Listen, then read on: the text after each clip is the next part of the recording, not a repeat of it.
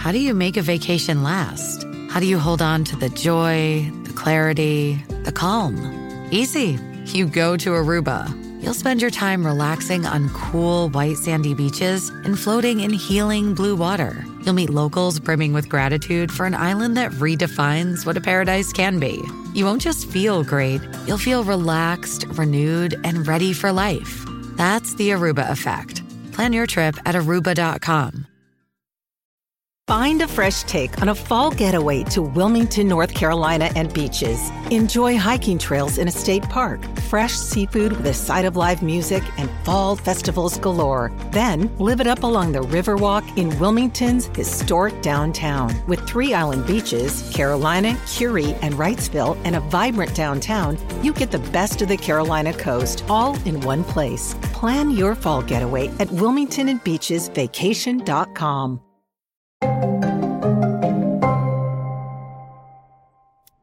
You know, one might wonder, when thinking about human evolution, why are humans so complicated? Why are our cultures so messy? What's the point of all this? Why don't we just run around and find food and have sex and, try not to die? Well, actually, most things do more than just run around, find food, have sex, and try not to die.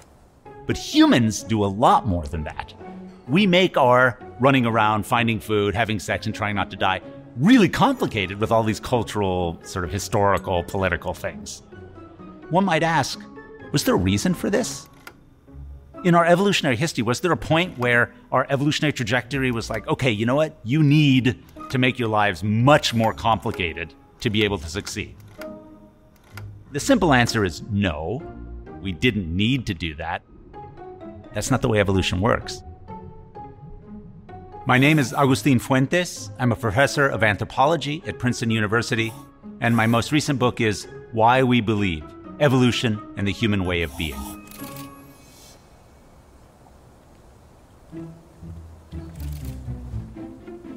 For anyone who's spent any time around a very young infant, something strikes you compared to the rest of the world.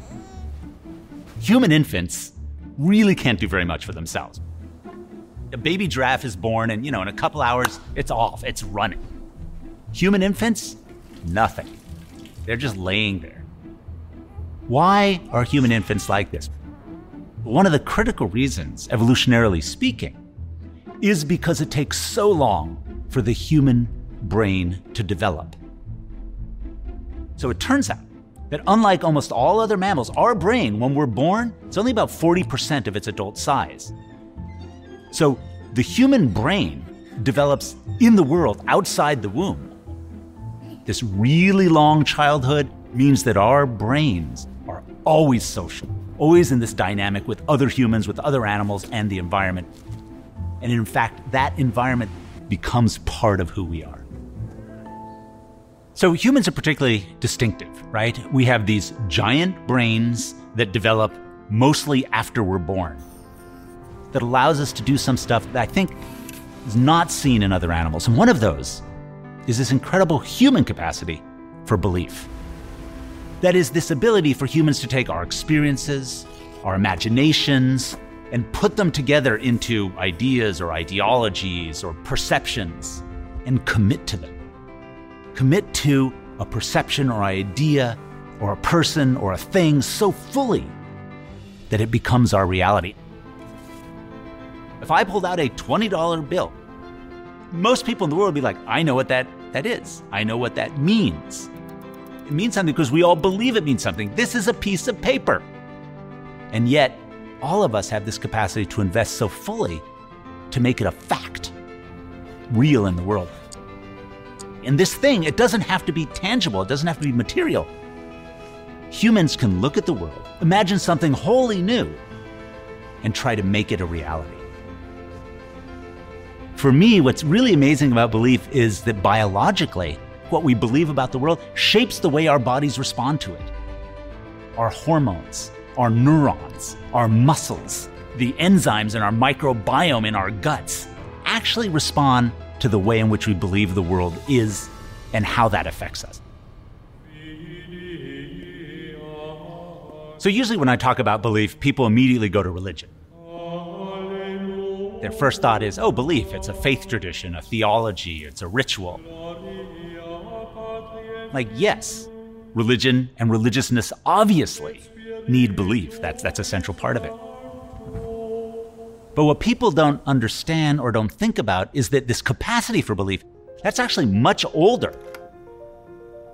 We are so complex that things like culture and history and belief systems, they enable us to live day to day without just losing our minds. Imagine if every time you wake up, you had to be like, okay, who am I related to? Who do I like? Who do I not like? What should I clothe myself in? What should I eat? How should I walk? Where should I go? What's going on?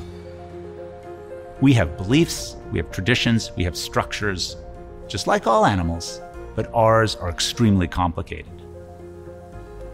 But what's really challenging then is, why do we believe what we believe? Why do we believe what we believe is not a straightforward answer, because it has to do with who do we grow up with? Most people say you are what you eat, but in reality, you are who you meet. We are shaped as our brains grow, as we interact. Our worlds are structured by our social realities and our ecological landscapes.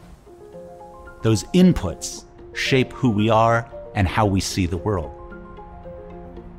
So the most amazing thing about belief is that it enables us to create cultural complexity, ideologies, traditions, and rituals, and make them real for us. The problem with that is some of these rituals, traditions, beliefs are in conflict with other people's rituals, traditions, and beliefs. And these different beliefs, because they're real for the people who hold them, can lead to incredible conflict sometimes. And when we think about contemporary political issues, economic issues, when we think about race and racism, sex and gender, people's beliefs are real for them. They're frequently structured by their culture, their history, but they're real. If you think about the world right now, there are many wars, incredible suffering, unbelievable inequity. A lot of that has to do with history, with politics, and with economic structures, but it is also equally due to the beliefs, the perceptions of different groups of people about how the world is and how they want it to be. And that's the challenge for the future. Can we bring together science, belief, tradition, imagination, and creativity in such a way that we can ensure at least a little bit more harmony?